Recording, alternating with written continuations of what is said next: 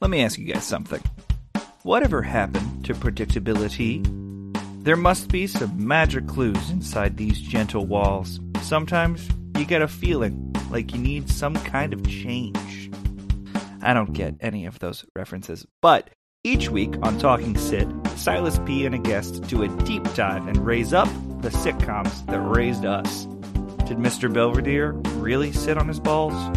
Why do people call him Uncle Joey when he wasn't related to the Tanners? And does anyone else remember Head of the Class? Find out each week on Talking Sit with Silas P.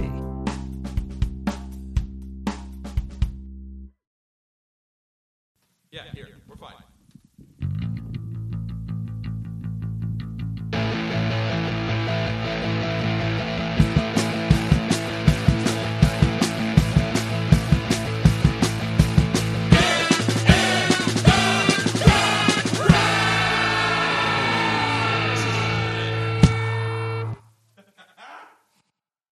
Hey, what's going on, everyone? Welcome to Get in the Garage.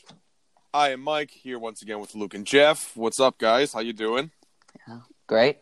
Doing awesome, man. Happy taking a trip to Soulsville, USA. Yeah, man. Yeah. Well, take the Greyhound. As part of our series that we're going to start this month, being that it's Black History Month, we're going to be highlighting a lot of like African American, Black American music throughout history, especially from the 1950s on, I think, pretty much. Or at least, at the very least, like 1900s, because, I'm sure we'll cite, like, early blues music and stuff like that as well. But as our first episode, we are going to be telling the tale of Stax. And what a tale it is, man. The more I got into what a tale. The more I got into it, man, it's like, holy shit, it's crazy, man. It's what a wild ride. Crazy. What a wild ride. I'm really looking forward to talking about it. There's so many ways that it's kind of intertwined in like the fabric of just American history as well as music history. So I think it's a great topic to start off on. I think there's a lot of things happening at Stax while simultaneously happening during like the civil rights movement and stuff. It's all kind of happening around that same time period. So it's very interesting, and I think let's just jump right into it, shall we? Right on. Let's do it, baby.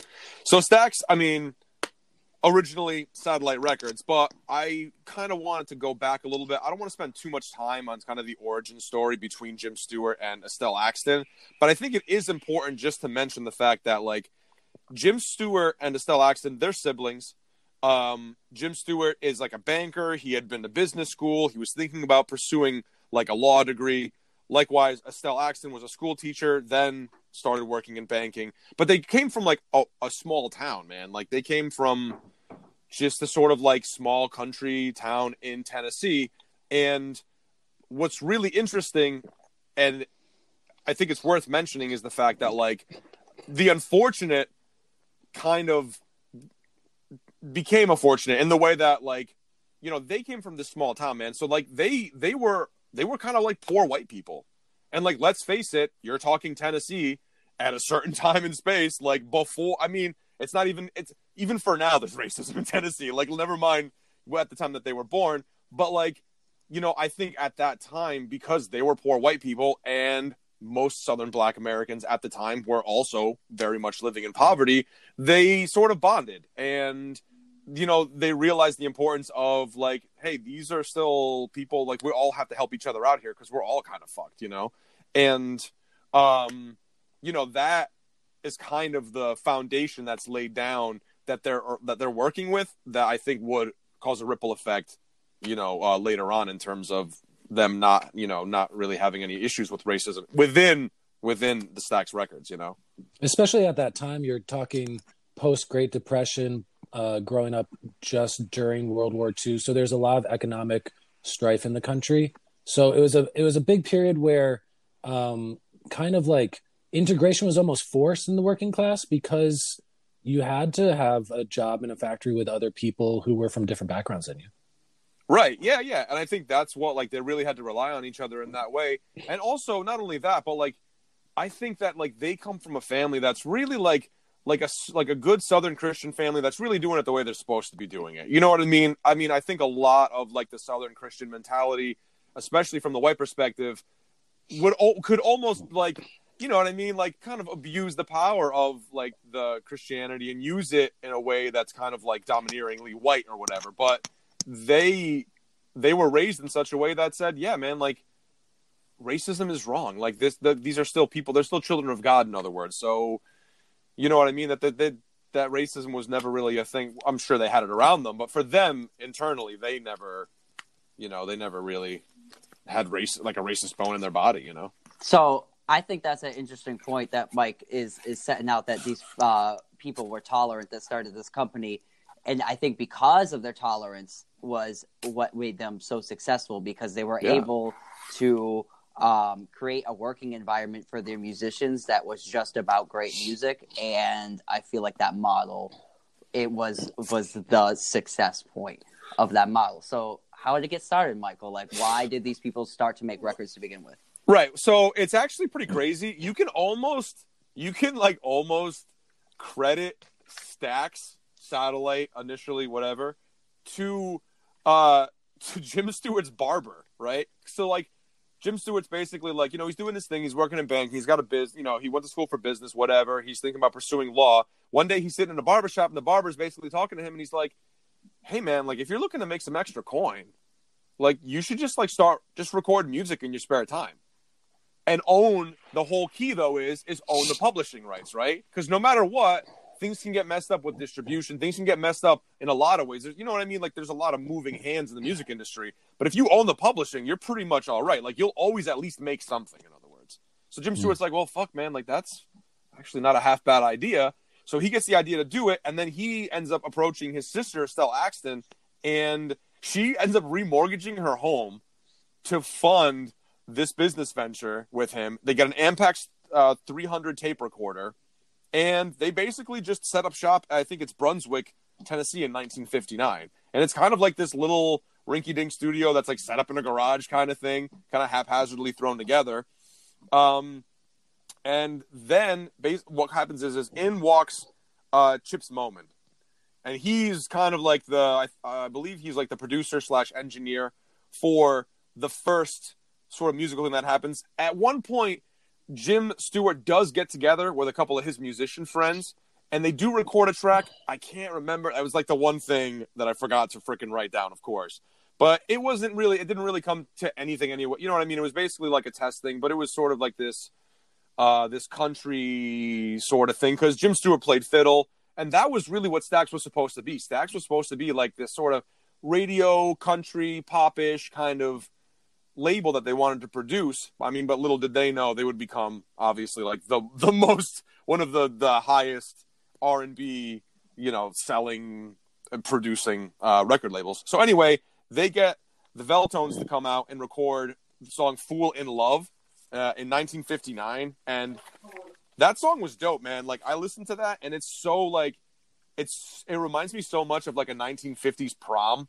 It's like super like doo-woppy, and like it's got this, in the beginning, it's got this like really weird, like wiggly guitar. It's like, it almost reminds me of White Album, fucking like Wild Honey Pie. It's got that kind of like weird, like elastic sounding guitar in there.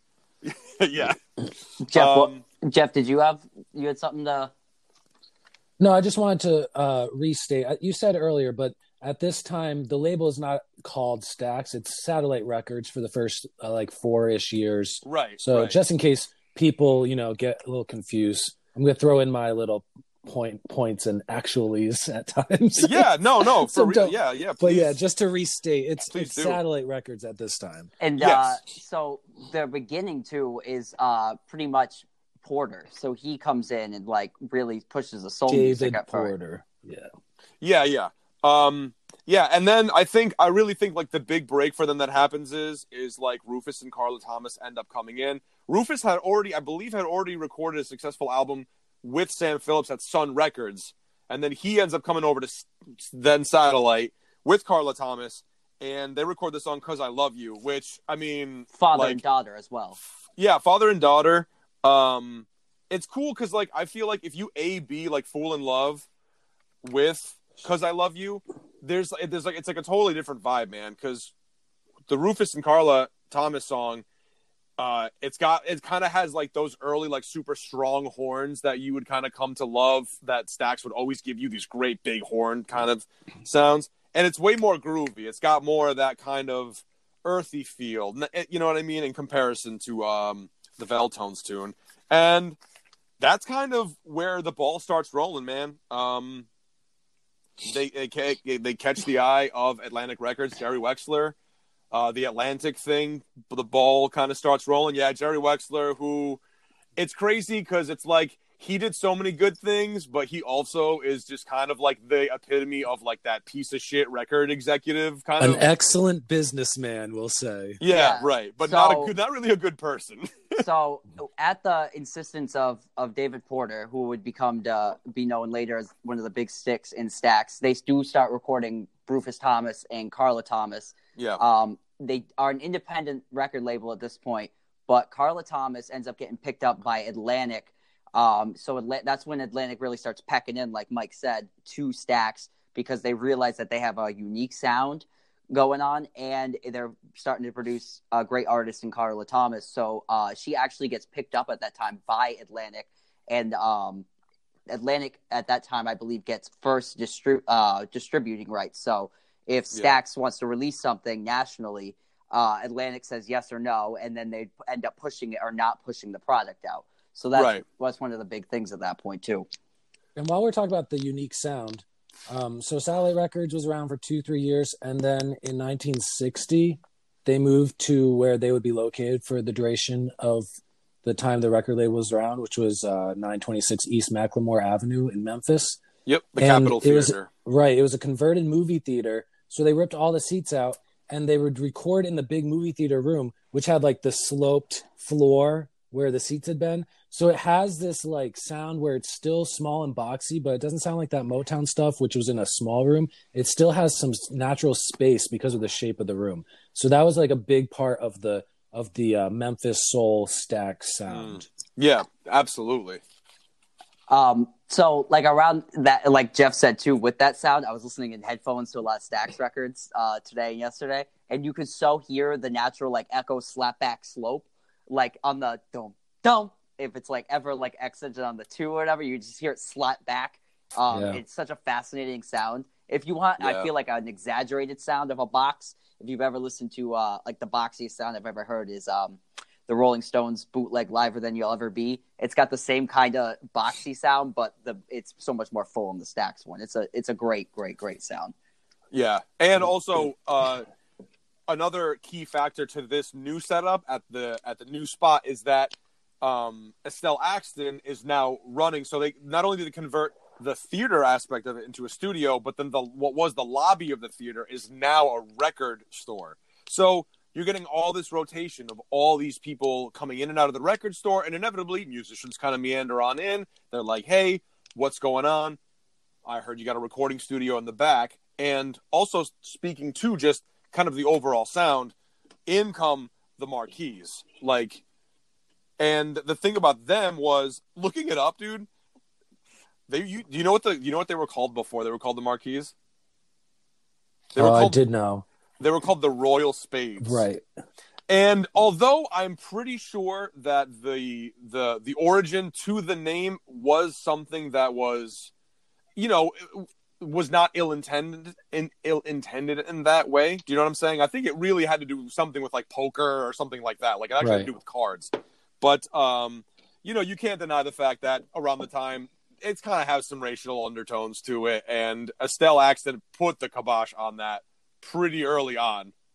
Yeah, because it can be marketed as, like you said, it was the poker term, but in a way it's kind of like this, like it's a derogatory thing and it's complimentary at the same time. So it's a little like tongue in cheek, but yeah, for a fledgling record label, she just thought like that's a terrible idea because like people who get the joke will get it, but the vast majority of people will just like cling on to that and they'll just use that against them. Yeah, and not for nothing, but I mean, they were some young kids that were in high school at the time. And like, let's be real, the sound that they're mimicking is the sound of like the Black American sort of horn groups and bands and stuff like that. So, I mean, it's kind of one of those things where you're like, Right, because at this you time get it, but you're like, it's a little unsavory. At this time, it was predominantly white musicians in the Marquis roster.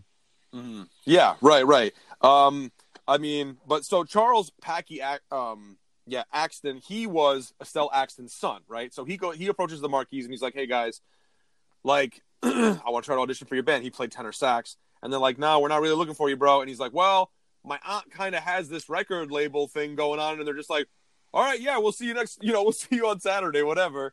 Long story short, they end up going in, and in walks, along with, with the Marquis, like, you would end up seeing a lot of, like, lineup changes in terms of who comes in and plays, say, horns and stuff like that. But, I mean, Steve Cropper is the guitar player who would end up becoming, like, a real integral part to Stax. At one point, he works in A&R for them.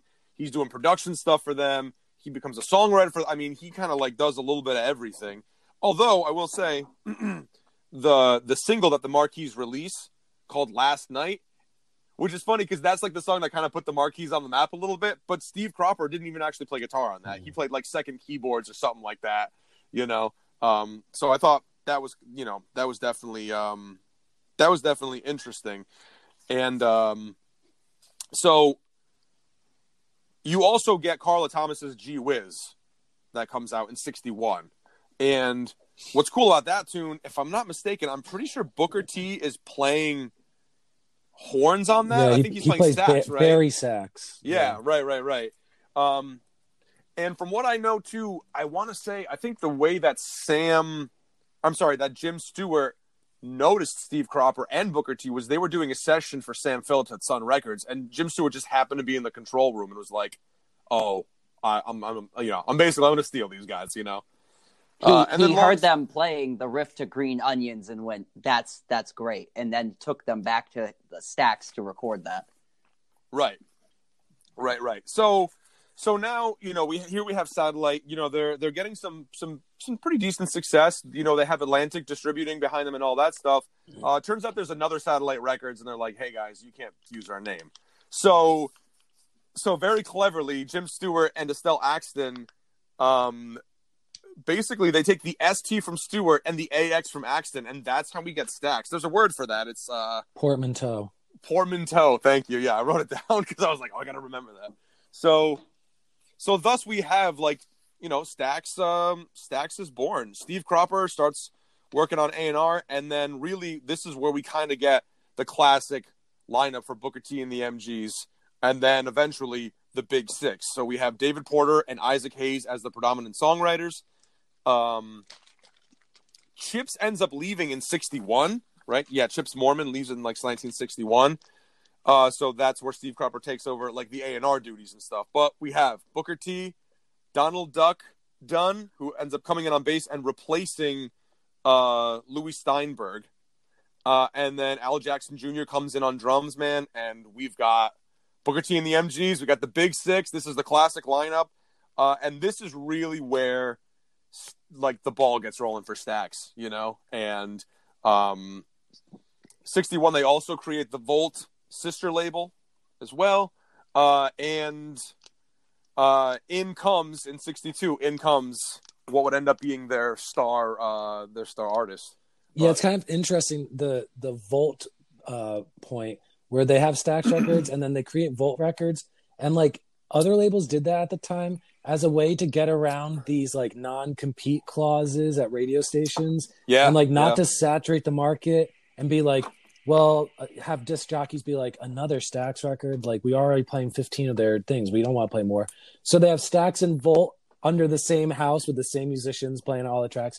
Just like how Motown had Motown and Tamla, or Atlantic had Atlantic and Atco. It's all these kind of shady business operation things in the music industry where they're just we're going to pretend it's not all the same people playing on these records, and we're just going to put it out under different names. Stax would go on to create so many more underneath them anyway. They ended up little subsidiaries. They would have a gospel label, and then they ended up having a country label. Yeah, so it's definitely interesting to kind of look and see and contrast how the record industry has changed from then compared to now, and the way that that's not so much. Actually, No, I'll give you that. In some instances, but in other instances, that was like the beginning of that kind of stuff going down. Absolutely. Yeah. So, like Mike was saying too, basically Booker T and the MGs get through Stax because they get noticed playing a Green Onions riff, and they bring them in to record a song like that, right?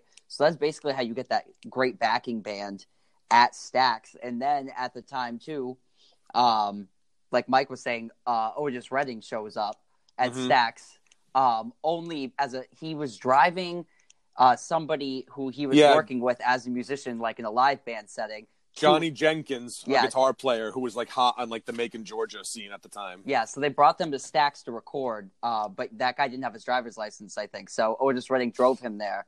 And they were finished with that dude's session. Otis was like, "You got to hear me sing, man. You got to hear me sing. You got to hear me sing." And they're like, "What are you even talking about?" All right, whatever. So get out of here, Rhodey. Yeah. Yeah. They gave him an opportunity to sing. And I believe that song is These Arms of Mine, right? Yep. And literally, Booker T wasn't even there. Did you know that? Booker T had already left.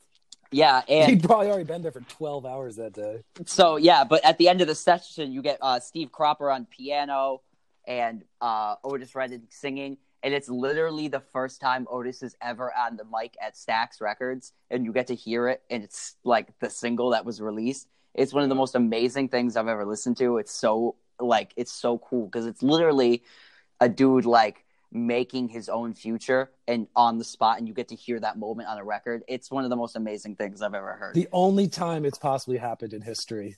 Yeah. The guy was like, just give me the mic, and everybody was like, okay. And like, really, he's the star of Stax. And like, Mike's gonna probably detail some of his like future, but he's so the integral part and ends up, I think, kind of being like the soul and spirit of the record label. Yeah, what's up, Jeff? Yeah, before we go on to Otis, because that's going to be, like you said, he's their big name. Can we talk a little bit about just the Stax sound in general and like the components of it and what differentiates it from other labels and groups at the time? Yeah, please do, because that's very important to the story. So like a big thing, because people talk about 60s soul music, you have two big stables. You have the Motown sound and then you have the Stax sound, are like the two kind of opposite ends of things. Because Motown is very like, the drum beat is a lot of like snare drum on every beat. It's a lot of tambourine. It's a lot of acoustic piano. It's a lot of harmonized horn parts and like groups that were like 5 singers. Whereas the Memphis sound, that Southern soul sound, was instead of a lot of acoustic piano, it was a lot of organ, bringing that Southern gospel feel in. It was a lot more of backbeats instead of straight on every beat with the snare. It was a lot more of that, what we would call like the groove sound. They had horns as well, but instead of doing these like 3-part chord horn parts, it would be a lot of like just unison or octave blasts and lines together. So it's just more of like a punching melody of horns instead of like these big chord things of horns. And also guitar wise, like the Motown stuff was what I would characterize as amplified guitar versus the Stax stuff, which was in my mind electric guitar. Because you had it was electric guitar in Motown, but it was a lot of jangly stuff or simple lines. And then the Motown stuff, they had more kind of slightly distorted guitar and kind of that like searing, cutting country kind of sound of guitar. Mm. I also would note to that too, like Jeff was saying with the singers, Stax singers have that grittier voice, where the Motown is, like he was saying, is more polished, but they're singing like in a grittier rate. Even like Carla Thomas, like is more grittier and that kind of style. Emphasis would you say more emphasis on the one, right? Kind of thing. Yeah. Emphasis on the one and more of like call and response kind of blues type vocals between the lead singer and the backing singer. Whereas the Motown stuff was a lot of full harmonized vocals. Like through the whole chorus, it would be like harmonized with 3-part harmony. And the Motown, the Stax stuff was much more Southern gospel style of singing. Yeah. And I would say too, like the style of Stax was like almost the what do I want to say? Like almost everybody copied them afterwards. Like they created that the soul kind of sound in that incubated space. And by having the same backing band as Booker T and the MGs, it created that equal space of like the records had a consistency that sounded the same in the same way that Motown would, but in a completely different style. Right. Motown had the Funk Brothers backing band, the stable of musicians. But yeah, like you have to think at the time. So go back to like 1963 and what we would all call all of that music, we'd call it 60s soul or something like that.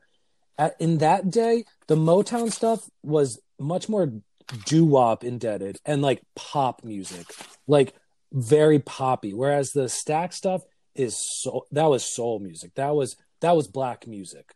At the time, compared to the Motown stuff, it was much more of a blacker sound. If you're talking about the white audience at the time and what they wanted to buy and stuff like that, and how they marketed things. Yeah, and I think another thing that was unique to them too was the way that they would record. In that it was very much like this one take type deal. Like everybody has to kind of be on the set. You know what I mean? Like everybody's playing on the same take.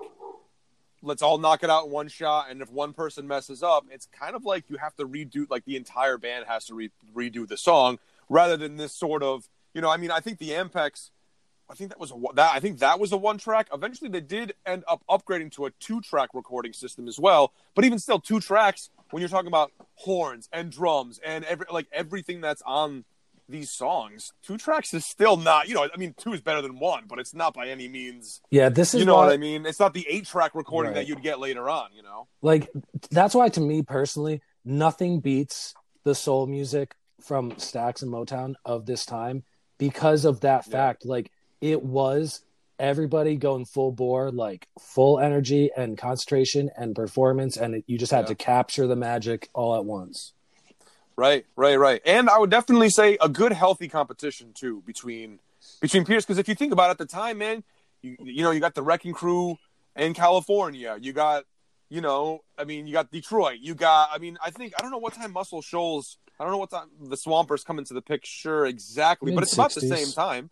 About the same time. But so that was mainly, to Mike's point of Muscle Shoals, that was mainly brought in by Atlantic because Stax's refusal to be copycatted. They said no more. You're not coming to use our studio. Right, and that would have happened as a result of a falling out with Wilson Pickett, which we'll get into in a little bit here. But just to talk on Otis, man. I think there's certain things where it's like you look back and you listen to the story and stuff and you're like, oh, it was written in the stars. You know what I mean? Like it was meant to happen. And I definitely think that with Otis Redding, that is 100% true, man. Not only when you hear like These Arms of Mine, but like this song I list, or one song that I really like, I think is a standout song, Mr. Pitiful from the album, like the great Otis Redding sings Soul Hits, I think it's called Soul. I can't read my own writing, but that was in 65. But basically, if you look at it, man, like the early 60s really is just Stax is just pumping out fucking music. They are like a hit factory. And unfortunately, Motown at the time was called Hitsville, USA. But this is in response to it, you get Stax calling themselves Soulsville, USA. And this is where Stax really becomes Stax. And Otis Redding is just driving the front on this whole thing. There's a lot of moving parts here. In 1965, you get Al Bell comes in. He's like a local DJ that Jim Stewart meets. And then Al Bell comes in and pretty quickly moves up the ranks. And he was a big figure because before joining Stax in 65, he was DJ in Little Rock, Arkansas, which was a major media market there in the Mid-South that would be able to reach people in the Oklahoma area, in northern Texas, in Louisiana. So he was kind of like sending out through the sound waves the Stax stuff for the 5 years before he joined the label officially. Right. And if we want to tie it back into, racial issues and stuff like that, if you ever listen to an Al Bell interview, he talks about it. And he's like, he actually had like some dude come up to him and be like, the only thing that African Americans are good for is like singing and dancing or whatever. And Al Bell was black, just for people who don't know. Right. Yeah. Yes. I'm sorry. I should have mentioned that. But Al Bell, talk about taking something that was intended to be a negative stereotype and turning it around, man, and making something happen. He was just like, I should say, is black. He's still alive. Yeah, he is. Basically just taking something negative and twisting it into a positive, man. And he's just like, no, fuck. All right, fuck you then. Like, let me show you what we can do with singing and dancing. And that's really where, he signs on with Stax. And I feel like he is definitely a driving force behind Stax. Yeah. Like Mike was saying too, with Al Bell comes in, there's definitely more of a consciousness to show that Stax was, they got along together. You had white and black people getting along, making music together in Booker T and the MGs and that thing. And also, Al Bell brings in more of a consciousness of what was going on in the civil rights movement and the direct what was going on with Martin Luther King. And in step, Stax begins with their artists to try to represent that movement. Even here on the King and Queen album, with Carla Thomas and Otis Redding, they did that album together. They had a senator write the liner notes from Tennessee. And this was a way to, I feel, to make them to show the good things that they were doing for their community and their state and their country and the people. And it showed a sort of black pride that I think, was for white people to see that was important. You know what I mean? Because this is a really important music. And that kind of like legitimized in step with Martin Luther King and got kind of more people involved, I think. It was just interesting that I saw that yesterday. Yeah, and like you said, the fact that Stax was integrated with their musicians, like 1962, Green Onions came out. It was a number 3 on the Billboard Hot 100. And Booker T. Jones and Al Jackson Jr. are black, and Louis Steinberg and Steve Cropper were white. And so they were like all over the place, this band where it wasn't even the fact of, well, yeah, they're a black band with a white guy, or they're a white band and they allow black guys in. It was like, no, this is an equal partnership. And like music is about the music. It's not about like what you look like. It's about how you feel and what you create. Yeah, man. And even to speak to Al Bell, like the relationship with Al Bell and Jim Stewart, like there's this book that's great that I'm about halfway through.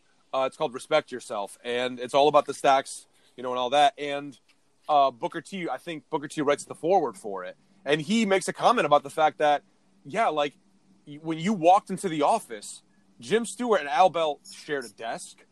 They shared everything. They shared a phone. And it's amazing to think, but it's also just so incredibly sad to think, right? That the most profound thing that happens that's witnessed is Al Bell talks on a phone and looks at Jim Stewart and says, oh, hey, they want to talk to you. And Jim Stewart takes the phone, and the move that, like, everyone's like, oh, my God, I can't believe it, the mind blower, is the fact that Jim Stewart didn't clean the fucking receiver off, man. And first of all, how sad is it that that's the thing? But also, what a instance that you can take that you can kind of use as the metaphor, really, for what Stax was doing at the time, which was basically just kind of like, like, we're all people. Like, why would we, you know what I mean? Like, right. Why would we treat people like, you know what I mean? So I don't know. I love that. I think it's like I said, it's very sad, but it's also a great sentiment, I think, to show just the fact that, like we've always been talking about music, man, is that music is so much further, it's so much bigger than everything else, and it can really, be the thing that transcends all these sort of cultural and societal hangups that we all have, and it's like, it's just a beautiful thing, man. Right. It's a beautiful thing. And we're talking, this is in Memphis, Tennessee, which, it's not the deep South. They call it the mid South, but it's still very much the South. And at that time, it was terrible race relations in that city, which is a predominantly black city. I don't know what right. I believe the demographics at the time were similar to how they are today, which is it's about 2/3 black population, 1/3 white population. So right. to see like the leading cultural figures in your city can get along and work together and share an office and swim in the same swimming pool and invite their families over for dinner and all those things. It speaks volumes to how you can progress things from being this negative, hateful place and letting music be the common denominator that joins people together and pushes things forward. Absolutely. That's exactly what I feel like all these things end up, that's what really is one of the most different things about them. I don't think anybody was really acting like that at the time. And the music, I think, is, direct reflection. You have so many, good songs coming out at the time because I feel like people were working together in their best way.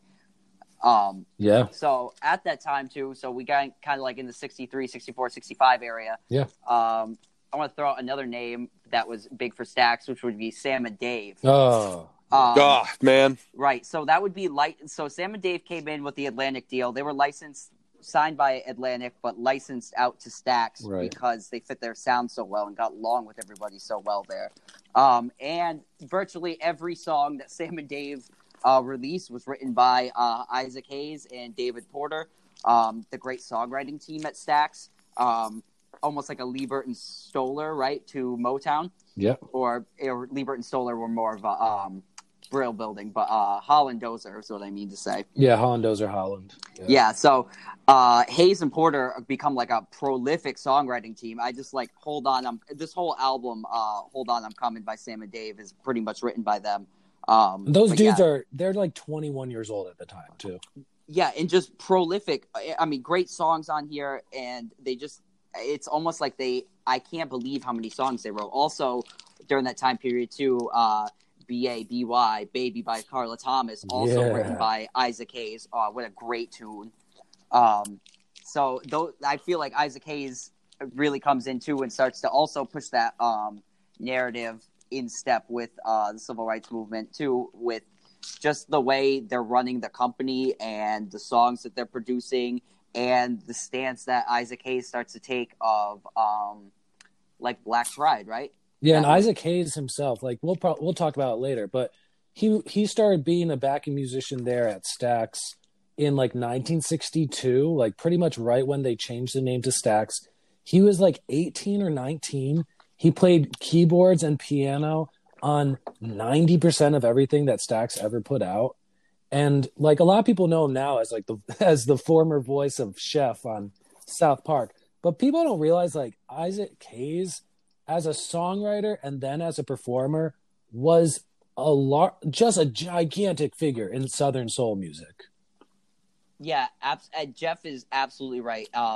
One of the most he's almost like for me, I feel like he pushes the boundaries of soul music the way that the Beatles were pushing pop music almost. And for that company Stax to be pushing out stuff like that was so innovative, and I feel like he's an integral part of that.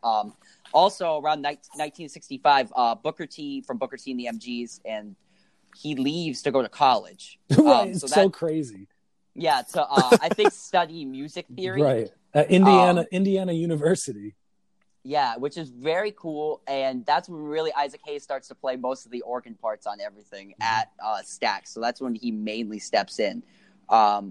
Also around this time, so 65, Otis is a giant star. He's tracking hits on the R&B charts. He's starting to cross over.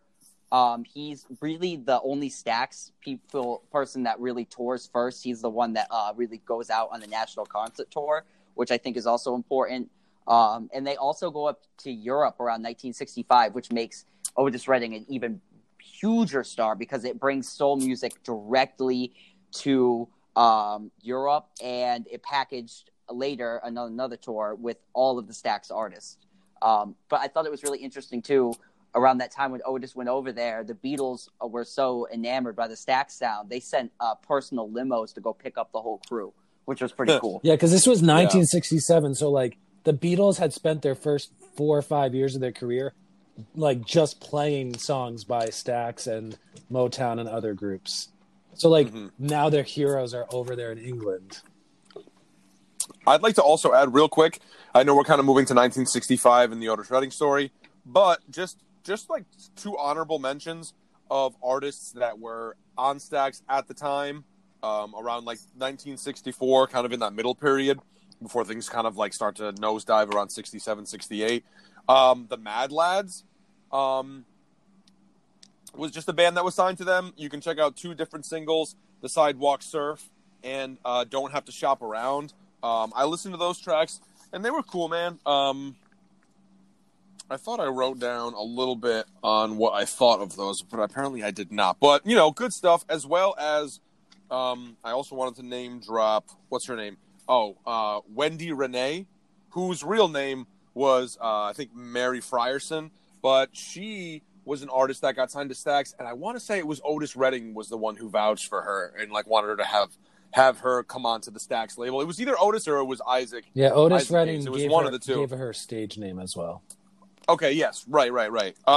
But something that was really cool when I was listening back to it, man, was there's a song called After Laughter Comes Tears that was sampled by Wu-Tang on the 36 Chambers album. The song called Tears, but it's spelled Tears with a C. But yeah, just some cool stuff, man. And that's just, I think, too, a nice sentiment to Stax in that way. That really goes to show you, man, that like the music that this record label was putting out has been so historical and so moving that, you know, you're looking at a guy like RZA from Wu-Tang who ends up sampling some of these, you know, Stax songs, you know. So I mean, that's what's so unique about this, and it's like, you know, they've been sampled so much, man. Just every, like, you know, all the artists on Stax have been sampled so much, and I think that just goes to show you, you know, like that obviously, you know, they're doing something right, you know.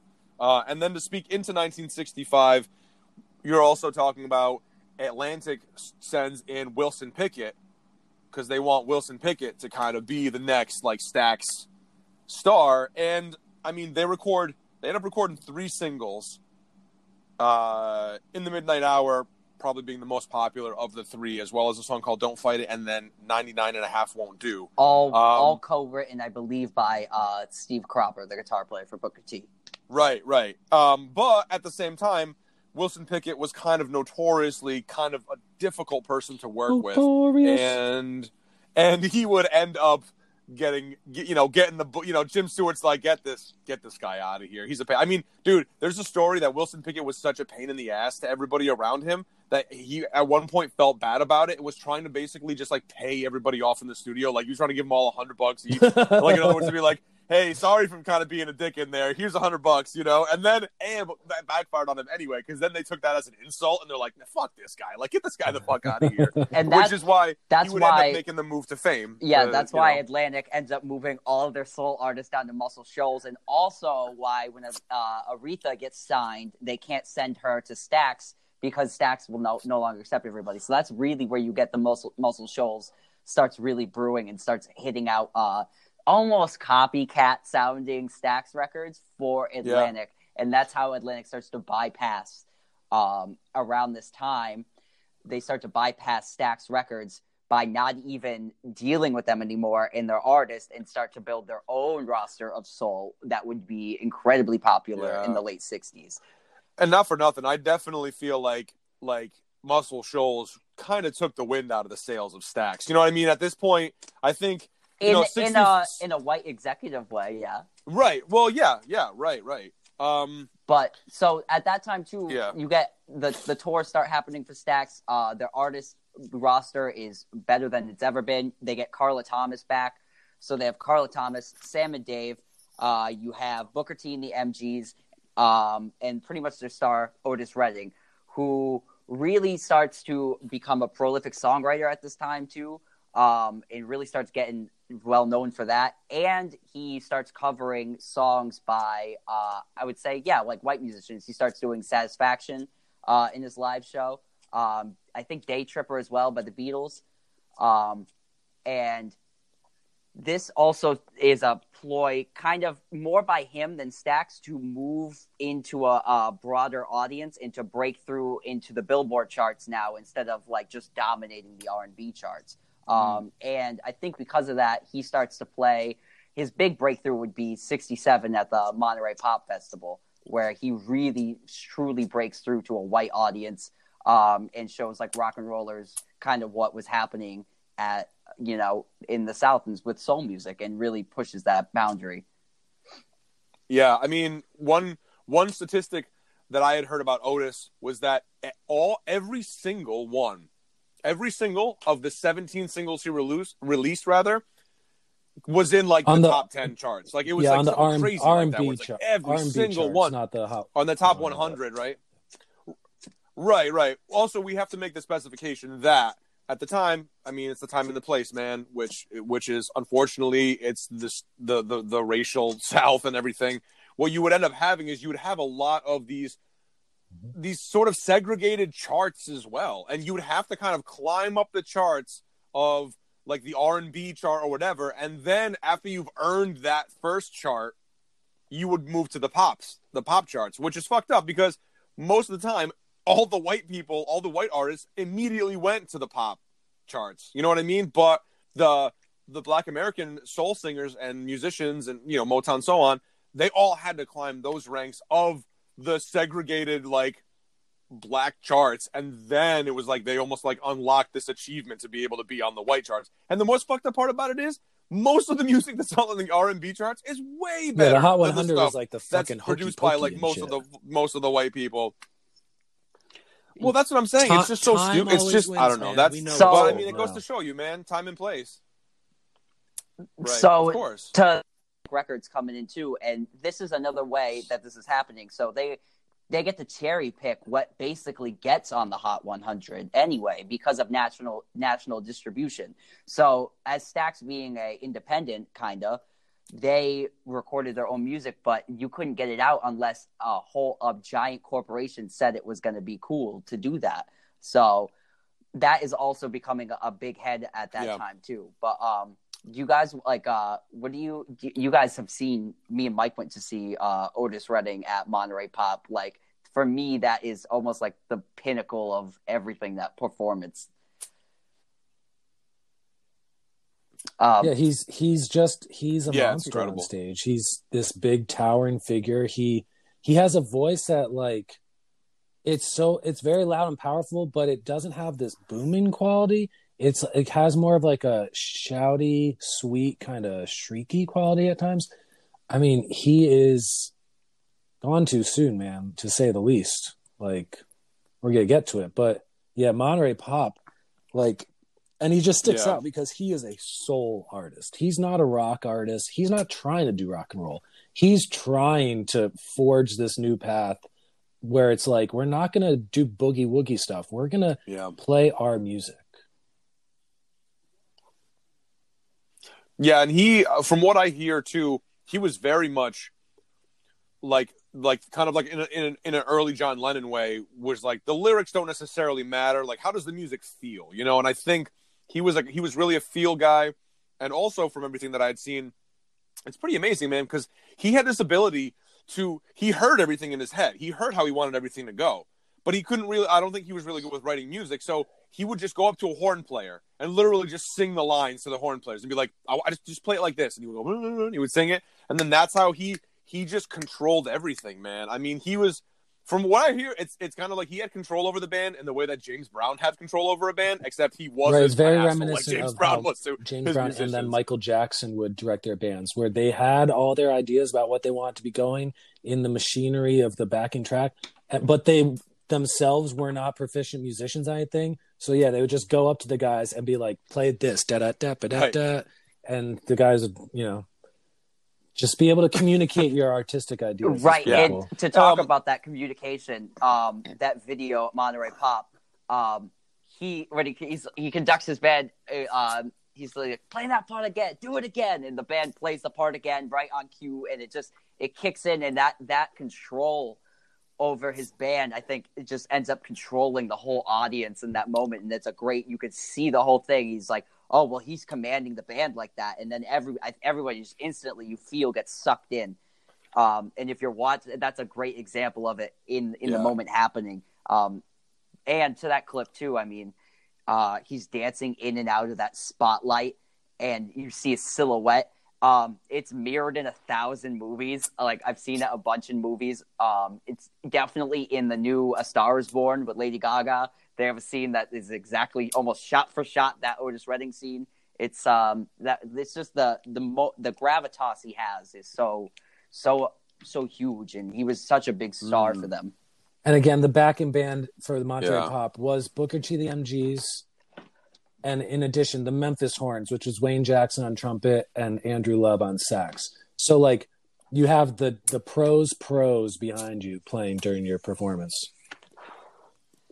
Yeah. And then I want to say, I'm trying to remember. Right, pretty much right the after Bar-Kays that, because that was a huge festival. So they wanted to send their best. Right out, yeah. But for the rest of 1967, they sent the Young Guns out on tour with him, because the Bar-Kays, the 6 dudes, they were all between the ages of 19 and 22 years old. Right. Oh, dude, there were some that were like 17. Some of them were still in high school, and what's funny is, I mean, not funny because it would end up being the cause of, the death of a few of the Bar-Kays and Otis himself, was that some of them were still in high school. So Otis Redding was like the type of band leader who was just like, listen, I'm going to buy a plane. So this way we can go, we can play the shows we're going to play. But you know what? We'll own our own plane, so you guys can be back home in time on Monday for you, to be ready to go Sunday night into Monday to go to school for Monday morning, So that kind of shows you the type of person that Otis Redding was, in terms of, in relation to his band, I mean, obviously no one's perfect, but yeah, and the Bar-Kays, man, I mean, it's like, I mean, we inevitably have to kind of get into the chapter of when we end up losing Otis Redding, but man, what a band that was just so ready to kind of just really take, I think Live at the Roxy take off, is the Bar-Kays, that release, and he does Can't Turn You Loose. That's a great example of that band just being completely on fire. They do like a horn build up, down, down, down, down, down, down, and then kick right back in at like double time, and it's unbelievable with the speed. But that's a good release. If you want to check that band out, backing Otis instead of Booker T, like at Monterey Pop. But around that time too, right after Monterey, Otis really starts to take songwriting super seriously, and he goes on a session and writes 30 songs like outright too. So he starts to become incredibly prolific. But and in that writing session writes Sitting on the Dock of the Bay. So Mike with Steve Cropper. Exactly. Mm-hmm. So that it's a big songwriting session that happens all at one point, and it's almost a monumental shift in the type of songs he was writing as well. For me, it's kind of like there's kind of like this sort of mystery around those songs too. You know what I mean? Because it's like so close to his death. It's almost like I don't think Otis knew that he was going to pass, but it's crazy how it was just like right before he dies, he just all of a sudden all this music just gushes out of him. And like all this amazing, amazing music and material kind of comes into being, but unfortunately that would all come to an end. And he was only 26 when he died too, which I didn't realize. No. I don't know why I thought he was older than 26, but you look at him and he doesn't look 26. You know what I mean? He looks like he's like 30 even in the videos when he's like 22 or whatever, however old he is. He really did die, like Luke said, right at the pinnacle of when he was becoming super famous and a very prolific songwriter. So, yeah, man, yeah, and this is kind of where we see the Stax story start kind of taking a pretty bad nosedive. Because, I mean, you figure 67, they lose him. And then, of course, 1968, I mean, there's all kinds of just crazy shit that happens for them. Atlantic ends up getting sold to Warner Brothers. You should tell the story about decide not to renegotiate. Yeah, let's talk about his death. Let's talk about Otis Redding's passing. So basically, it was like they were going on tour over the course of a weekend. They went from they played a show somewhere in the South, and then they played a song in Cleveland, and then they played a show in Cleveland, and then they went to go play a show in Wisconsin somewhere, I believe. And as they were taking off, the problem was the pilot that was piloting the airplane, didn't have much experience in dealing with flying a plane in extremely cold weather conditions, especially flying over water, right? That was the thing that did him in, because apparently, not that I'm not a pilot, but from what I understand, as you're flying over open water in very, very cold climates, all of your dials and your readings and stuff, you have to kind of make adjustments to them in order to compensate, because it's the way that the air is, like the cold, whatever. So what ends up happening is they're trying to come into land, and the pilot straight up misses the runway. Like, it's not like he's not even close, and ends up crashing the plane into the water, and unfortunately killing all but one, I believe. I think there was only one surviving member of the Bar-Kays that effectively that made it takes Stax' biggest star and one of their best backing bands with Otis Redding and the Bar-Kays. So that is really a big loss. Yeah, so the majority of the Bar-Kays are dead, die in the plane crash. Jimmy King, the guitarist, Ronnie Caldwell, the organist, Phelan Jones, the sax player, Carl Cunningham, the drummer. One of the members in the crash survived, Ben Cauley, the trumpet player. And it was so cold in Lake Montana in Wisconsin that like the scuba rescue team was only able to like be in the water for 15 minutes at a time. And he survived in the water in the wreckage of the plane for 20 minutes. And they like didn't even know how he made it out. And he was 21 years old at the time. And then one of the members, bass player James Alexander, wasn't on the same plane because the plane only had 7 seats. So they just had room for the 5 of the 6 Bar-Kays, Otis Redding, and the pilot, and a business associate, their manager. So, like, side note, James Alexander, he was the father of producer Jazzy Faye, if you guys know that name. He produced a bunch of stuff in the mid-2000s. And he was named after Phelan Jones, who was his dad's best friend in the Bar-Kays, who died in that crash. But yeah, pretty nuts, because 18 to 21-ish years old, all of those guys. And man. Around that time really is when everything starts to go sour. But also it's a great rebirth for Stax. So Otis Redding passes away, and then what ends up happening is Atlantic Records, who is their distributor, who distributes nationally for them, Stax thought they had like a handshake deal with Atlantic, but it had turned out, I believe in 65, Atlantic ended up sending a contract over that Jim Stewart, signs, and he just sends back. He doesn't really know what it is. So basically it's a clause he doesn't in the read contract it. that if Atlantic ever gets bought, that they have to now renegotiate with Stax. But because of that contract he had signed, everything up to that point that had been distributed by Atlantic Records was gone from Stax, and they had no longer had any monetary interest in those records. They could not use them. They could not release them. So that's the entire Otis Redding catalog gone to Atlantic. Carla Thomas, gone. Otis Redding. The license, the artist writing, or the artist Sam and Dave, that was an Atlantic artist, gone. They can't use any of those anymore. So basically, Stax really doesn't know what to do. They end up getting bought out by Paramount, and they need to kind of completely rebrand themselves. So Atlantic Records pretty much steals the entire Stax catalog. They have nothing. And this is when major changes happen. So Al Bell steps up after the tour from Europe, and he takes over as A&R man from Steve Cropper. And in this move, he ends up making some people on salary here. So he really installs the MGs as the backing band, and he starts paying all of them a salary. And he also installs Porter and Hayes on salary as the songwriters. So these people, Booker T and the MGs and Porter and Hayes, become known as the Big Six at Stax and start getting paid weekly, and they get more appreciated. The other thing that happens is Al Bell now makes the campaign in 68 for the Soul Summer of 69, where they were going to release, 20 I think it was I like had it written down. 29, 27. It's Yeah. crazy. 28 albums and 30 singles in 1 year. It's a crazy move. No other record company would have ever done that, but they were shooting for the stars, and they had the talent, and they had proven it before, and they had to rebuild their catalog. So people like Isaac Hayes now make a solo album.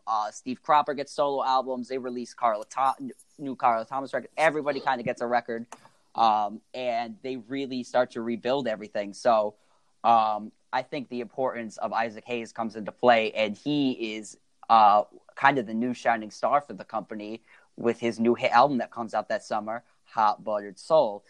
We talked about in the show before, but I'm going to let my man Jeffrey really explain why this album is so important, why it moves why it moves soul music progressively forward, and I think why it saves Stax. So, Jeffrey, let's hear it. So Hot Buttered Soul was Stax's kind of gamble on Isaac Hayes as a solo artist. It was his second solo album, but this was much more of an experimental record, kind of in line with the Jimi Hendrix music, where it mixed in a lot more of the psychedelic elements of music. And the record itself is only 5 songs long, but they're all these like monsters. Oh, you're right, 4 songs. The 5th song is just a single cut of the first song. So yeah, it's 4 songs long, and it's like using things that Stax at the time hadn't really been using a lot on their records, which was like orchestral instrumentation and a lot more of like that funky wah-wah guitar. And this record used all the musicians from the Stax roster.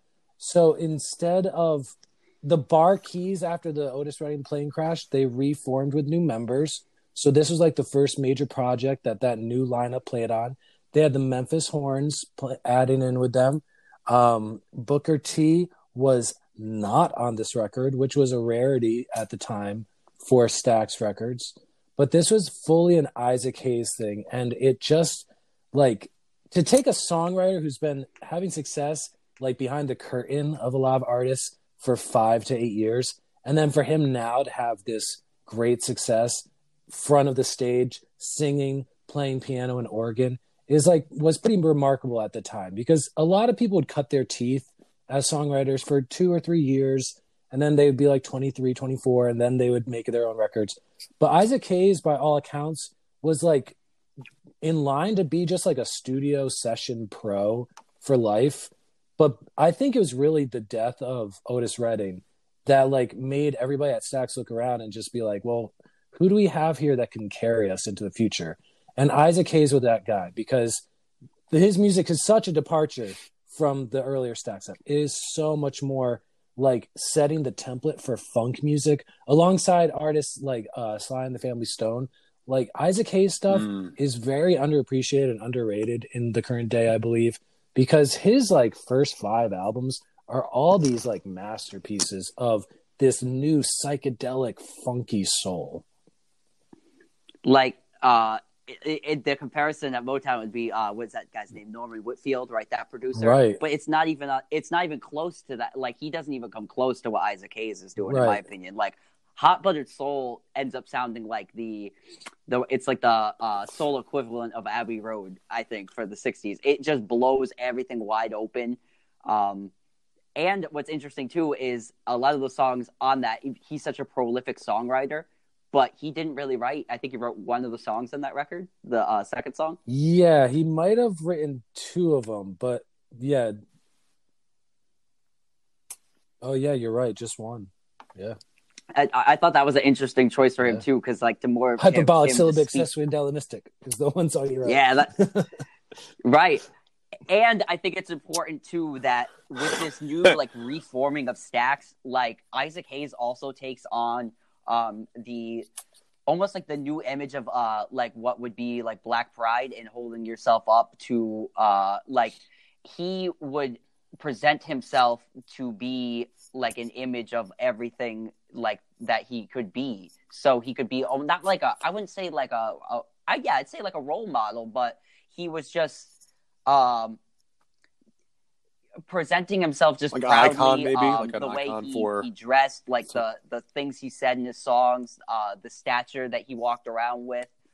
We talked about Johnny Cash last week as being that figure. Like Isaac Hayes just carried himself differently and presented himself so strongly so that people could not tear him down. That was in step with having pride for yourself. And with, again, all these things happening, you have the in step, like we talked, all that tragedy that happened.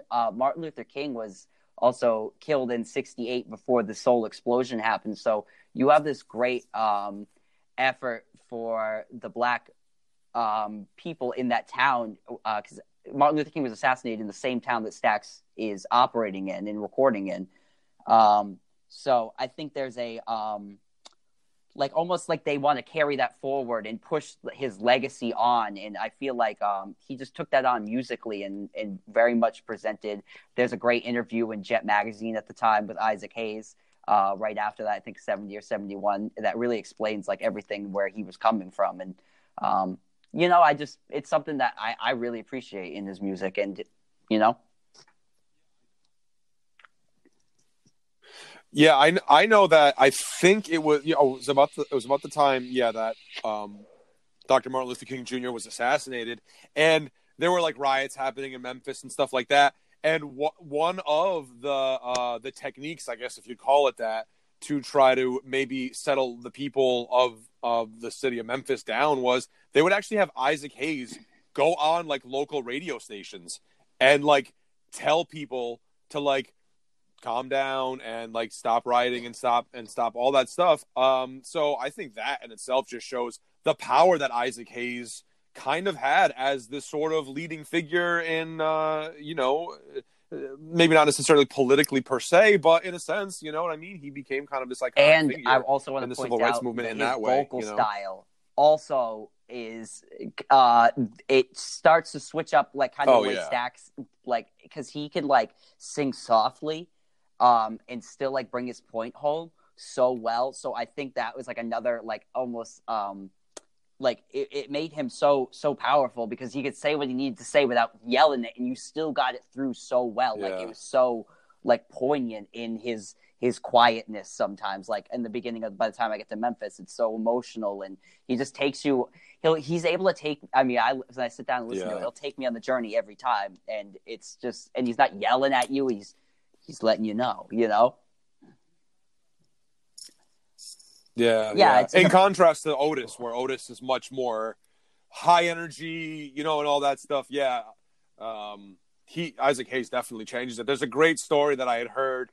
Actually, I want to say I think it was Booker in the forward from Booker T, but he was saying that there were two limousines that would travel around Memphis, right? One of them was owned by Elvis Presley. One of them was owned by Isaac Hayes. And the only way to know was by looking at the license plate, because Isaac Hayes' license plate was a vanity plate and it said Moses for Black Moses on it, you know? And I just think that's so great, man.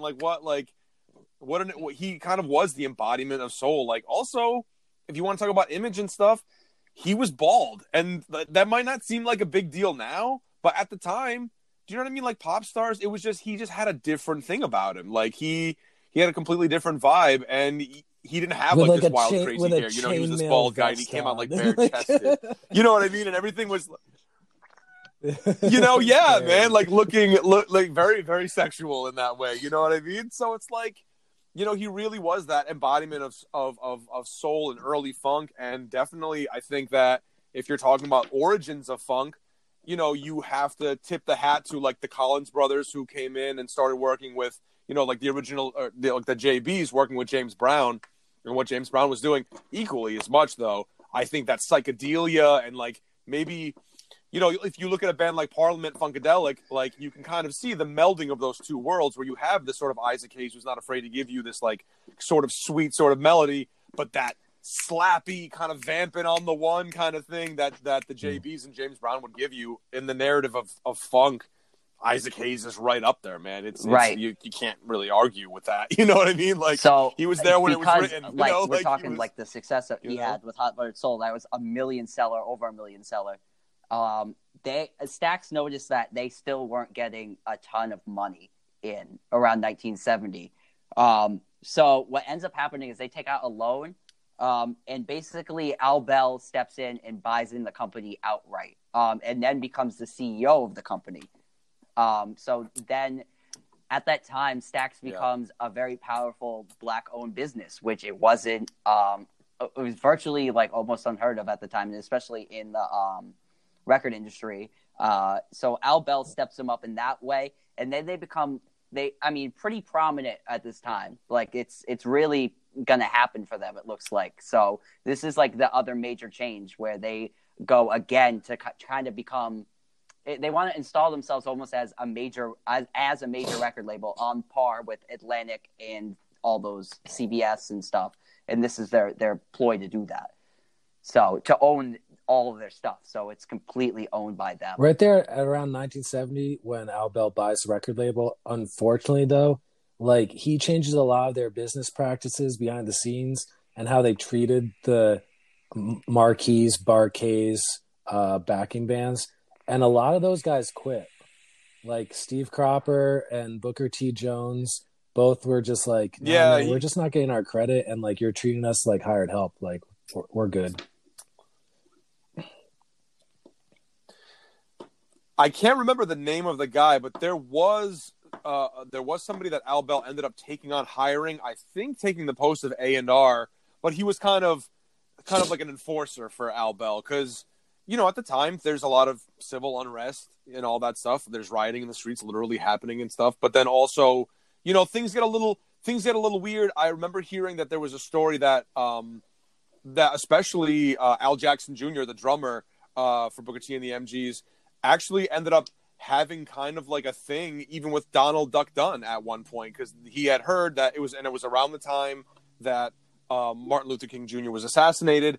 You know, Stax was a model for integration, absolutely. But, you know, racism and all that stuff, man, I mean, when you have like these really, really big world things happening, it weasels its way into, sometimes it, you know, evidently it weasels its way into Stax and stuff too. So, but to what I'm trying to say is that whenever Al Bell hired on this guy, I can't remember the life of me his name, but I know that even things got skewed a little bit with Isaac Hayes too. This is kind of where Isaac Hayes starts kind of being like, I don't know, because Al Bell was like signing deals with like theaters and stuff. I think he invested in like a baseball team at one point. He got or indicted. Like that. Like he started branching out into all these other business ventures that ended up. Yeah, things got pretty wonky once he took over. Like Mike said, kind of the exodus of Booker T and the MGs highlight the album, one of the last albums they released on that on the Stax label. Macklemore Avenue, Beatles cover album. Right, and it really, that record is so, you know, it's such a great play on like what was happening at Stax, because it's literally it's an instrumental take on the Beatles' Abbey Road. The covers and imitation of it, and they do these great instrumental versions of it that are all kind of medleyed together. If you want to check out a great version of the song Something, you can hear how the Stones really ripped off the end jam for Can't You Hear Me Knockin', released I think a year later. It sounds almost like exactly like it. Even like the guitar hooks. It's such a great record, and it's such a great farewell note for Booker T and the MGs on that label. So I want to shout out that record. So Booker T leaves, and the artists that really come in end up being kind of like Al Bell artists that come in. The Staple Singers come in around that time, and they have great success with their song I'll Take You There. Written by Al Bell. Exactly. So he had his hands in a lot of stuff, and you know, even though the label changed and you have like different star artists now, like the Staple Singers and Isaac Hayes, the sound starts to change at Stax a little bit because they start using outside studios such as Ardent in Memphis. You get like a different sound moving forward, but it's still a solid stable of artists. And then at that time too, I would say it's still some of the peak soul music that was being released at the time and the most innovative. But with all these bad things, I mean, you also get like a record I was talking to you guys about earlier too. You get like the Dramatics coming in 71, 72, and they were not even from the South; they were up from Detroit. So they were starting to really pull from all different places now. Become a more diverse company, and like Mike said too, moving out into even different business ventures. Yeah, I mean, Al Bell would go on to even form like Party Records, where he would sign and release like an early like Richard Pryor album and stuff. I think the last great hurrah, maybe for the Al Bell era, is when they do the Wattstax concert, which they dubbed like the Black Woodstock, and it was success. Excuse me, it was a pretty big success, for them and all that. They had a lot of people on the bill. It was, I mean, it's called the Black Woodstock, that's called that for a that was a reason, because it was very, very much held in Los Angeles successful to commemorate the 7-year anniversary of the Watts riots in LA, which until the 1992 LA riots after the Rodney King verdict was the worst riots in Los Angeles. And the Wattstax, have you guys seen the documentary? I have never seen it, but I want to seek that out. I've seen a lot of clips from it. No, because definitely the one I've seen that's most like that I've seen the most is Rufus Thomas doing his 1970 release, "Do the Funky Chicken," and the entire crowd storms the football stadium, and they all start dancing, and it's like one of the most like it's just such a great moment. I think it represents that whole concert because it's just such a beautiful everybody dancing. Yeah, and it was such a large crowd, and like to commemorate a terrible event that happened 7 years earlier with the Watts riots. Like this concert, they didn't allow police security to be there, and they hired all their own security, which was all Black people. And like for in 1972, a group of 110,000 or so people, predominantly Black people, to have just a peaceful gathering was like people didn't think that was possible back then. And it just shows it's not, maybe it's not Black people, all right? Maybe it's fucking society that is the fucking problem, all right? Yeah, and it was one of I think it was the largest or second largest gathering of Black people in America that had ever happened at that point. After the March on Washington, right? Yeah, it was such a beautiful moment. And also too, Isaac Hayes like headlines that show. And he's coming off that giant Shaft soundtrack fame, which is another huge success for Stax. So it really does look like the company is like doing really well at this time, even though we know in hindsight that a lot of bad things are happening.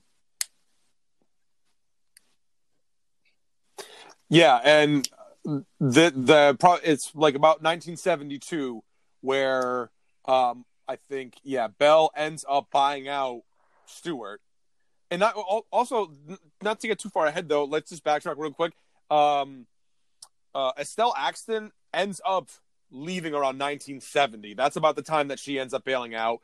It was kind of a shady deal. I think Jim Stewart ended up kind of like talking her into leaving in some sort of unsavory kind of way. The direction that Bell was wanting to push the company. But yeah, so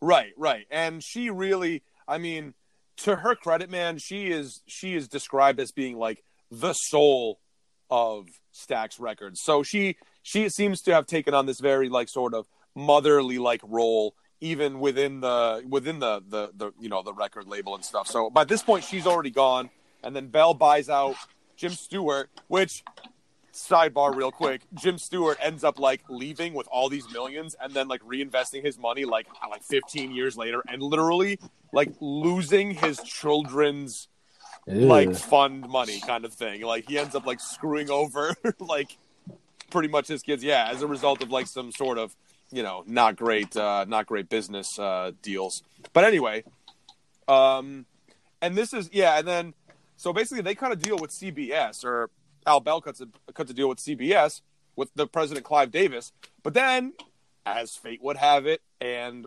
these shady record label executives would have it, this just in, Clive Davis was spending fucking company money on his own personal interests and stuff, like paying for his son's bar mitzvah and shit like that, like with company money.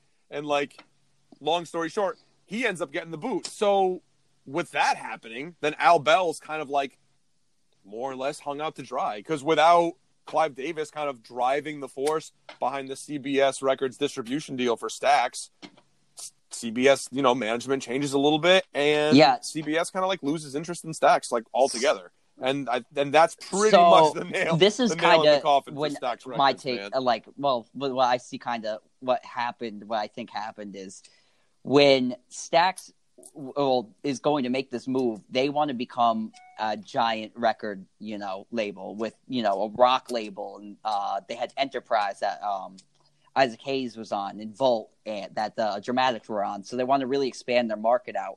And when they go to that giant distribution deal with CBS, I think in a way CBS was snuffing out competition at that point, and trying to kill a lot of the major labels. It's the same thing Atlantic did to them in '67. Is they pretty much just raw dealed them, and CBS did that hard. And then when that happened, Stax had a deal with them, but they basically just weren't distributing Stax records anywhere. So people were asking, why can't I get the Stax release in the store? Why can't I get this release? And CBS ended up kind of just snuffing them out. And if you're a fan of the band Big Star, R.I.P. This is the reason.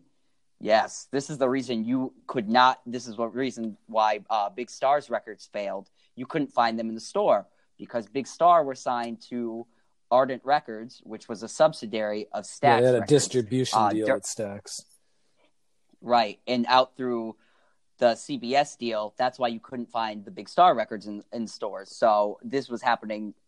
It smushed out a lot of bands, a lot of artists, and a lot of competition, and was really the nail in the coffin for Stax. Yeah, I mean, there's the. Oh, got some. Yeah, I mean, there's the. Oh, we got some. All right. There's stories about the way that they would do these distribution deals and shit too, man. That was so shady. It was like you'd have to send the record label 1,000 records, right? But the record label would then almost expect, well, not almost, they would expect a free 300 records that you would have to send them on top of it that they would just distribute to, say, local DJs and so on.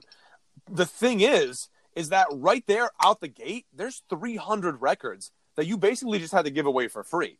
So if these records don't pick up and sell off and stuff like that, you're basically losing money. But I think it was with Paramount, when they were with Paramount, there's stories about how when the Paramount deal fell through and they were trying to go through distribution with CBS, Paramount was literally mailing back pallets of unopened records that they had sent to Paramount that Paramount just never distributed. You know what I mean? You're talking thousands of albums, man. And, man, there's a lot of shady characters in this story and stuff like that. But, I mean, not for nothing, man. I think sometimes you got to call shit what it is. It's a little too odd to me that, like, when Al Bell comes in and he really rebuilds this company from the ground up, not saying he didn't have any shady sort of business dealings and other ventures and stuff like that, but when you see this record label, man, becoming reestablished, pumping out all this great music, and it just so happens to be a black-owned record label in the time of the racist white South. I mean, do you call it a coincidence when all of a sudden all these like fucking white superpowers kind of swoop in and are like stomping out the competition, man? If not stomping out the competition, trying to find a way to own the competition in order to have control over it, rather than maybe having like, a young, like an entrepreneur in the form of an Al Bell trying to actually create something that was culturally really, really good for the African-American population that lived in Memphis at the time, I mean, it happened to a lot of call me, I'm not to get into conspiracies, man, but, like James... Yeah, like James Brown owned like tons of radio stations. Yeah, there's a lot of that blocking and was a major player in the music business around the turn of 1970 as well, and then pretty soon lost everything in a similar kind of fashion, which is pretty upsetting. But to the legacy of Stax, like Mike was kind of saying earlier, is what you were kind of left with is a great example of just a great canon of black music that was happening at that time, and it's such a great sound, like Mike said too, the sampling that is still making the music so modern and in our lives all the time. Like Mike was saying with the samples, I was listening to Amy Winehouse's "You Know I'm No Good" the other day, and that drum hook, it was really great. And then I just happened to put on Carla Thomas and Otis Redding and the song "Tramp." It's, you know, the drum sound is very similar. It sounds like a re-recorded kind of play on it, and I'm like, oh, you know, it's just beautiful that that music keeps playing on, and you know, even if it's not the actual song, that drum beat, that heartbeat of it lives on in modern music today, and it's such a beautiful thing. It keeps playing on, you know.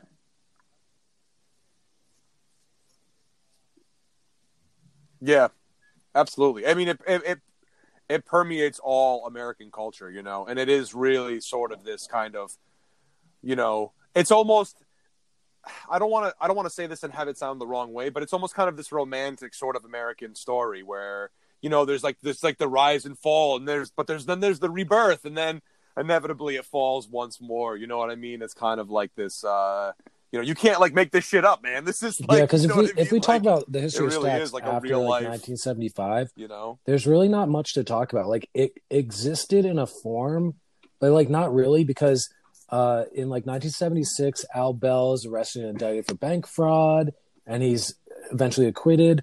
But then the label now sells themselves to Fantasy Records. So now Fantasy Records kind of has a deal like they had in the 60s where like Stax doesn't even own their masters anymore. Fantasy owns their masters.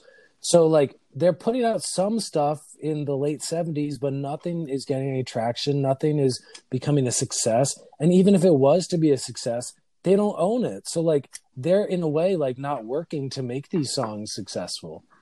And then Stax like becomes a reissue label. Like they aren't putting out any new stuff essentially in like 1982 on. They sell the building that East Macklemore Avenue in 1981. They sell it to like a church for $100 or like whatever the minimum like tax number you can sell to somebody. And then the building's torn down in 1989. And so Stax exists like putting out reissues of the stuff that they own for like that brief period from 1968 to 1972. So they're just putting out like new editions of those records. And then thankfully in 2003, around then, they rebuild on the same site as the old studio. They rebuild the building to be a replica, and they open up the Soulsville Museum, which is the museum to Southern soul music. So you can go in there now and you can walk around and it looks like the old studio. It's not the same thing. They built the place up again, but supposedly it's the same structure and, you know, like the same size rooms and all that. And you can see them. If people watch the inauguration concert, a couple weeks ago, they had John Legend. Oh, no, not John Legend. Justin Timberlake did his performance there at the Soulsville Museum. So they start off in the recording room, and then during the song, they walk out into the lobby. You can see how that's set up, and then they're performing the rest of it out in the streets. So that was kind of cool to see. But like, yeah, Stax like exists in a way, but really only in name. Like Nathaniel Rateliff and the Night Sweats, I think, are officially signed to Stax, but they have like a co-deal with another record label. And like Ben, what's his name? Ben Harper released an album or two through Stax in the past decade. And like Soul Live made a couple of albums there since the 2000s. But like it exists in name, but not really like it's not a real record label. Yeah, I guess. I would say it exists today in vanity form, so that if you pick up a record and it has it on it, you would assume that it's soul music to some extent. So it's owned outright by some major record label. I don't even know who it is, but it's a vanity label. It doesn't exist as a working enterprise. Like you don't have like a songwriting crew, and there's not a backing band anymore. It's not anything like it used to be. It's more of a it's almost like insulting to put it on the record because it's not Stax. It's basically just a stamp that says this is soul music now, right? I guess. And it's kind of crazy because you think that first 4-ish years from like 1957 to 1961 when they're satellite records, and then only until like 1974 did they have success. So like you're not even talking about a 20-year period. And it's almost like the splash of the Beatles, right? It's like a short burst of time, but it's like so much happens in there, and it's so much growth of music in that time period. That's a crazy thing to think too. And stark contrast, you have Motown, who I believe was sold to like CBS in the early 70s, and Motown still exists today. There's tons of people on the Motown roster. Al Bell, actually, the head of Stax, goes on to work for Motown at some point too. So I think Al Bell also discovered a tag team who made the song. That's exactly correct. But for all that tragedy that really happened, I just look at the story too as like the story of a black-owned business. What happens when you let the artists control what's going on? You get optimally some of the best music. And like I spent the last yesterday I spun 8 records. They were all Stax releases, and you spun them simultaneously, stacked on top of one another. Stacks on stacks. That's why it's called Stacks, bro. Stacks on stacks. Yeah, guys. I kind of listened somewhat chronologically in what I had, so I started with like Otis Redding's earlier stuff, and then moved all the way to last record I listened to last night was Hot Blooded Soul. And it's just that expansion there is really like listening to the Beatles' Please Please Me, and then all the way up, because if you think it's kind of the same people creating this music, and even though they have different artist names on the records, that is what's so profound to me. And I think this is a history that people should know, like everybody knows the Beatles, because this music is so important. It is what started the Beatles. So I think everybody should really, get into that Memphis sound and take a trip to Soulville, USA, man. Take a trip on down. Do we have, to wrap up, maybe some suggestions? Yeah, do you guys have like 3 favorite records from Stax that you want to throw out there for people to check out? Yeah, I'll throw 3 out. I'll pick The Dramatics. What You See Is What You Get. It's a later release from Stax on Volt. I think it's from 1972. I really like this release because it doesn't really super sound like early day Stax. It represents later day. The singing on it is great. It's got great bass singing, and my favorite jam on it is Hot Pants in the Summertime, which I hope is on Jeff's summertime playlist. You know it, man. I just really love that release.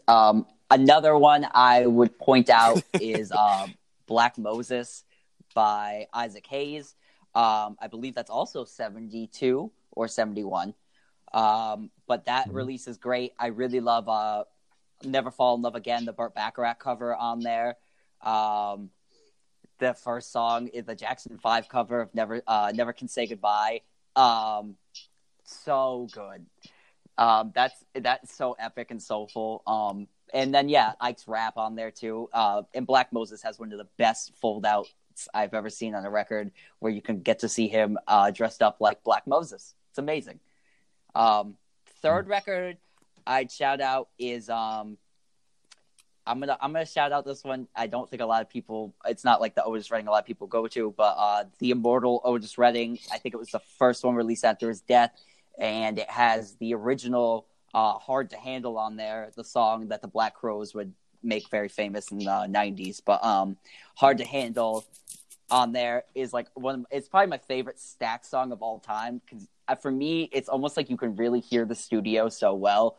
And the drum beat on there is one of the fattest drum beats of all time. So for me, that's really why I like that. Also, that record has, I think, 1,000 Miles Away on it, which is also one of my favorite Otis songs. So those are 3 I would shout out. Stax Records, guys. What do you guys got?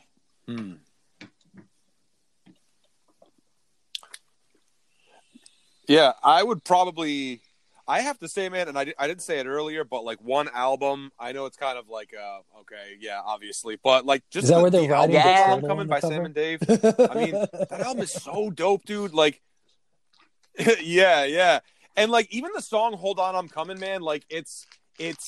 I listen back to it, man, and it's still like I listen to it, and it's still just so fresh and exciting. Like it's There so, they are. it just grooves so hard. Yeah. It grooves so hard, man. It's so exciting. I love the dynamic between Sam and Dave too, where they're Would you say kind of a bit constantly boom competing with bappy, one like another. Run They DMC, kind of edge each straight other up on the vocal, whole but time. It's just a sung you line know? instead. Oh yeah, man. And they'll shout back at each other. There's a lot of that call and answer stuff, you know.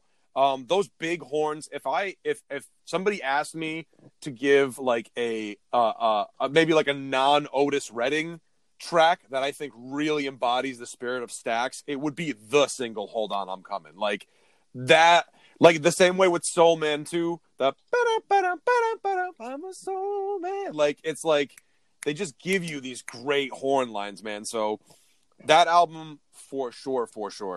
With Otis, I mean, for me, like Otis Blue, like you can't really fuck with that record. Like it's so good. I mean, I like the first album too, Pain in My Heart. Like that one's, you know, obviously killer. He, you know, and then the great Otis Redding sings soul ballads, Tell the Truth. But for me, if you go on Spotify, there's Otis Blue in mono on there, and it just like it sounds great, man. It's like just such a timeless record. And to touch on Otis too, man, the Dock of the Bay. One thing I love about that song, I know I'm kind of like skipping around here, but I'm just so excited because like even Dock in the Bay, man, like when he whistles, there's just such a like a childlike innocence to kind of that thing. You know what I mean? Like just the vibe of the whistling is like so. I don't know. I'm just kind of a sucker for stuff like that. I think that's just such a great part. And let me think.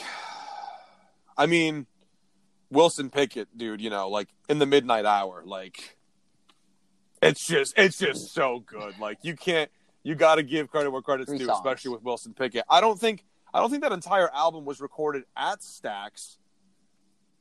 Just the three, right? Yeah, like the three singles at were recorded in Stax. Yeah. But those three songs, if you want to hear like great Stax sound, great example of for a sure. Stax song. It really just it's has only that the three on that album, and the sound on it, like Jeff was saying too, is like super square and angular on it. I love it.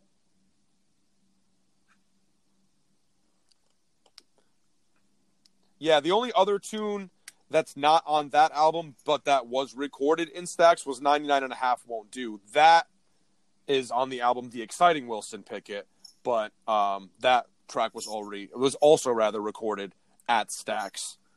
You know, so yeah, man, those would probably be my thing. Oh, also shout out to Albert. So King. like my three real favorites we already. Go. To reiterate, Macklemore Avenue by Booker T and MG's the Beatles cover album, Hot Buttered Soul by Isaac Hayes, and King and Queen by Carla Thomas and Otis Redding. But the three I will mention in addition to those.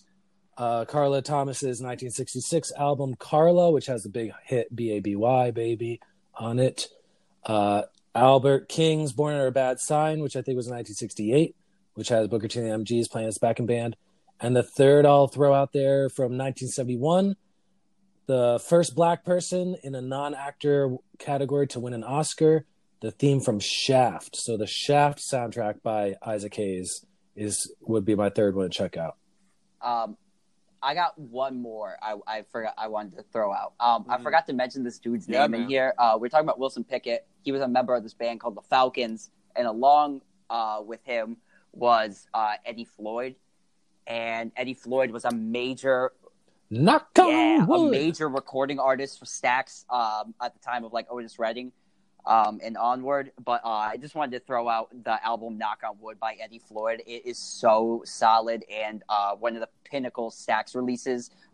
Tons of people covered Knock on Wood. Check out the original by Eddie Floyd. It's also one of my favorite album covers.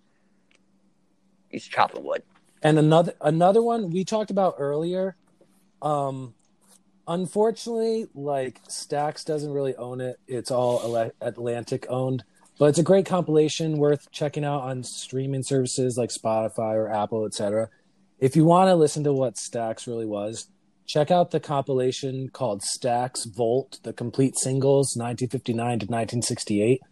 It's like 245 songs, and it's like everything you could ever want from that decade from Stax and Volt. Yeah, great shout outs, guys. Great shout outs. Oh, okay, one more, guys. Last one. Yeah. Oh, I do want to give. I have another one too that I'm thinking about. I'm sorry. I'm getting ahead of myself. But also, shout out to the philosopher of soul himself, Johnny Taylor. You can check out his first album. The hit on that one was "I Had a Dream," and then there was another song, "I Got to Love Somebody Baby." Those two songs, that "I Got to Love Somebody Baby," "Somebody's Baby," is the opening track on the first Johnny Taylor album, "Wanted One Soul Singer." That's the title of the album. But then the other single, "I Had a Dream," is also on that record. So he's another one definitely to check out. There's just so many great artists on Stax, man. Like, it's unreal. Cool. Who we talk about next week? But yeah, man. James Brown. Godfather. I think The Godfather of Soul himself. The hardest talk working about- band we in want to do show business. James Soul Brown. Brother number Miss- one. No, I was gonna say Mr. Please, Please, Please himself. The man. Oh, you're gonna say Mr. Dynamite? Oh, the hardest working man in showbiz, Mr. Dynamite. I love those intros, man. Those intros get me. Yeah. So good. So yeah, we'll do James Brown next week. So I think this was a great lead into our Black History Month Stax specials, Records. man, and I'm really looking forward Stax to the rest of the month, man. Doing some deep Stax. Give it a listen. Follow us on Instagram, Facebook, all that stuff. If you have any questions or comments, gettinthegaragepodcast@gmail.com. You can follow Luke at Julius_records. DYLA Music. Jeff at WDLA Music. DYL Check out Music, our thank you. podcasts. Sorry. What do you love about music? And me which at is the Bearded my Morrison. podcast. And what works for you, Mike's podcast. Yep.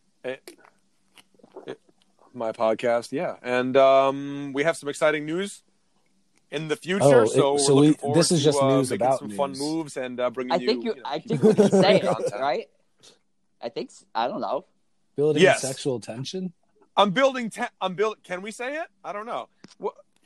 We're put it this. Long story short, George, our good friend George Bruderman, who was from the Feel Feelings podcast and was on one of our earlier episodes. Check out the George Bruderman episode. Yeah, well, we're in the works of trying to sign on to a podcast network, and hopefully that will, open up some doors for us and kind of get things flowing and work with a bunch of other get us some podcasts more there. listenership and stuff like that. So we're really looking forward to that, and yeah, Yeah, and we'd like to start incorporating video at some remember to point. wear your But if masks, this everyone. pandemic could wrap that up here, we would be pretty happy about that. Yeah, remember to wear your mask. Also, just as a reminder, I would just like to say this. I've heard some weird audio glitches in some of our podcasts. We're doing all this stuff remotely. Be mindful. We're dealing get with what you don't pay connections for sometimes on with Foley. Anchor. Sometimes they're weird. We lose each other sometimes and stuff. So we just ask. Yeah, that should be the ad.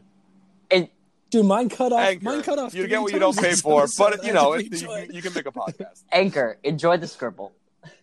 I know. I heard you chiming in and out, man. New logo. Hey, drop a new logo. Oh, fuck yeah, it, that was good right. enough. It moves though. You see New it? logo. It's just a scribble. Yeah. We're gonna get dropped by the. Let's Anchor just change the admins color for from shitting purple on to blue and yellow. Oh, No brilliant. more free podcasting for you. Yeah, I know. It's gonna be like it. Thank you, Anchor. No more. Yeah, Yeah, right. No, we do. all we hail the we scribble. obviously we love it. All hail the scribble. Thank you. Yes. Oh, All hail the squiggle. All hail the squiggle. You got to do this with your hands. Anyway. All right, guys. Well, great episode this week. I look forward to next week.